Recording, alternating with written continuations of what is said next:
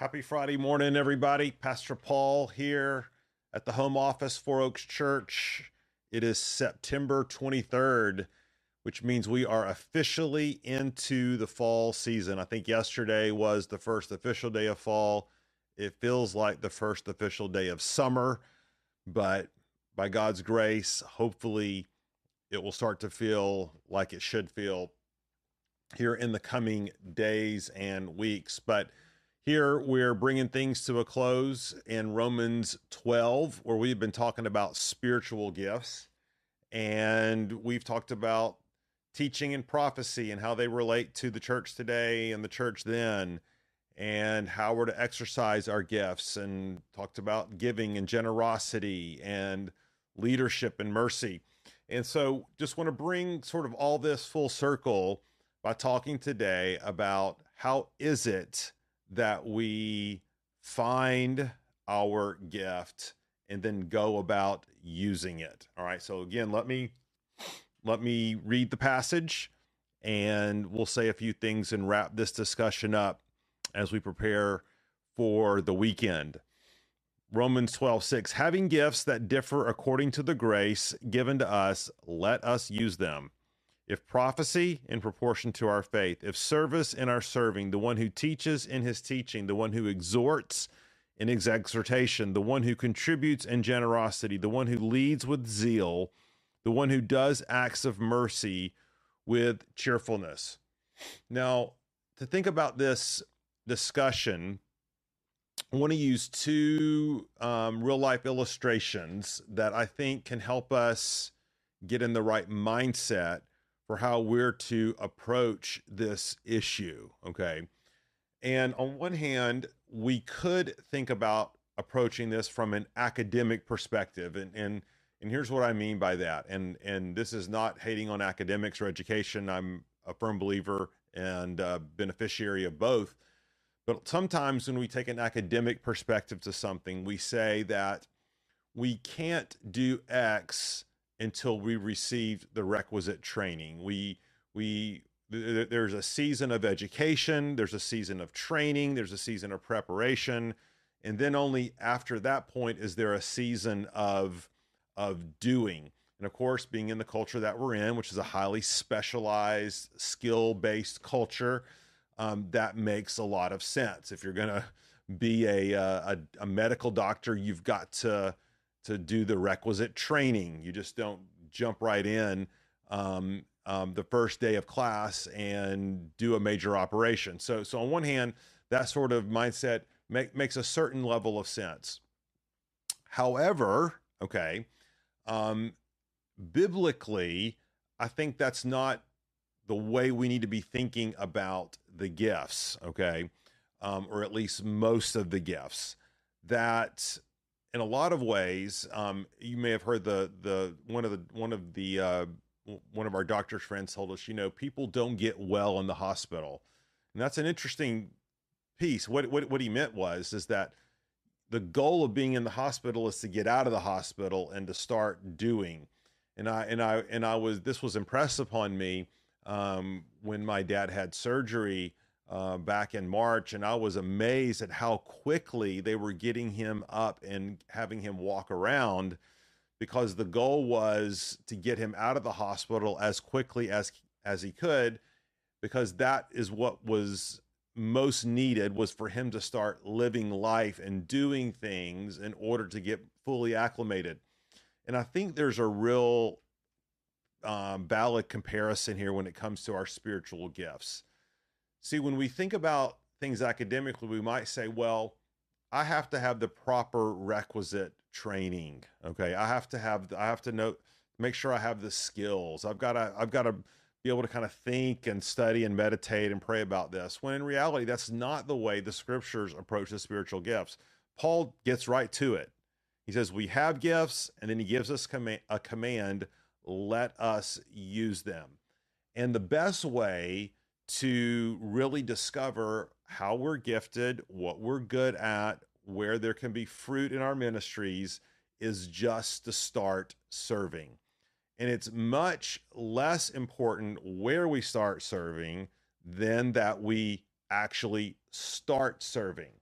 Now, this doesn't mean that if we start serving, we're forever going to be serving in that particular way. I think one of the approaches that we need to have is that I want to get as many and a variety of and broad experiences as I can in the church so that I can really begin to exercise those spiritual gift muscles. And whether that's, working on the hospitality team, making coffee, um, coming into the office during the week and helping with administrative stuff, serving on a Sunday morning in children or student ministries or in sound and worship. I mean, again, these are just some of the things that come immediately to mind. You're going to get into those situations and realize not all of them are in my sweet spot, but that's okay. The scriptures don't speak about the spiritual gifts in terms of sweet spots, right? They talk about this idea that we're constantly serving in the body of Christ, and that as we're discovering those gifts and inclinations and natural desires, that we all the more serve in those particular ways. And I would, I would help want us to be reminded of the fact that God says this is the way, according to First Peter 4, that this is the way God pours out his grace. This is the way that he ministers his grace, not his saving grace, okay, but his sanctifying grace is through the needs of the body. And so one encouragement for you, okay, would be to just find an area or even two, okay, and just start to serve for a season. That would be one step. A second step would be to ask those closest to you, family members, spouses, friends, roommates who know you the best, your parents, ask them what they think are your particular giftings. Where have they seen you flourish? Where have they seen you um, really sort of come alive in terms of your gifting? Ask this of the people in your community group, your small group. And as you ask them, I think there's going to be a sense, right, in which you begin to get some affirmation about some of the things that you might want to be doing. That's two. Number three, look back historically. If there have been times where you have served in the body of Christ, where have you had success? And by success, I don't mean worldly success, but I mean, where has God blessed it? Where has there been fruit? Where are those places that God has brought an impact through your ministry by his grace? That can be a good indicator of where we might want to serve in the future. A fourth thing to say about this, okay, might be to recognize that there's seasons for different gifts. In other words, what you were good at one time might not be where you want to serve now, or what might not have been a good idea at some point in the past might be a good idea now or in the future. So recognize the seasonality of gifts. And finally, a fifth thing I would say is recognize that service is never going to look identical for every person in the body of Christ. What service looks like for the retired couple who has a lot of time and resources on their hands is going to look very different than the young mom and the father who have 4 kids under 4. I think that's possible. 4 kids under 5, and who are in the throes of building their career, their family, their life. It's not that they're not called to minister. It's just that their ministry is going to look differently. Just remember that ministry can happen both formally and informally. So it can happen formally by being a part of an organized team at a church. But for some people, their primary ministry and service might be within their community group. They're hosting their community group. They're making meals for their community group. They're running the prayer requests for their community group. They have one-off relationships of meeting with various people. in their community groups. You kind of get the idea, right?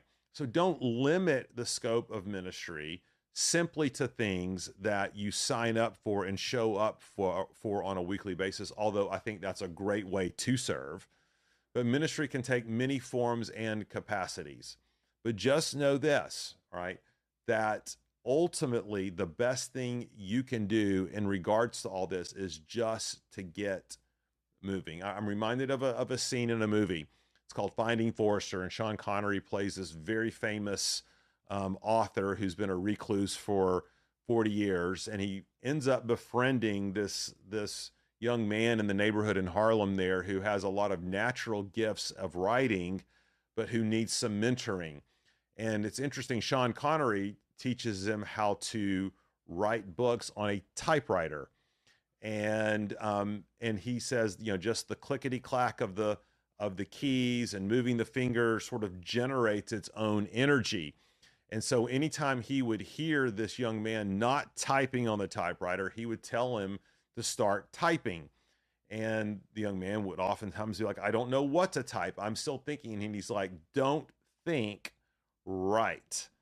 And there was a sense in which, as he really developed that impulse to not overthink, but just to write in terms of things that were flowing out of him, he learned the skill of writing. And I think you can apply that to prayer, but I think you can also apply it to service. Just start serving if you want to learn how to serve. Okay, that's it for the weekend. We'll be back here on Monday to talk about our next passage in Romans, which will be Romans 9. Let me think. No, I'm sorry. Romans 12, 9 through 21. Hope you join us then. Let me pray. Lord, again, thank you for this time. And we want to be faithful stewards of what you've entrusted to us. So Lord, now we pray that you give us your grace and your guidance and go before us. In your name we pray. Amen. Thanks, everybody.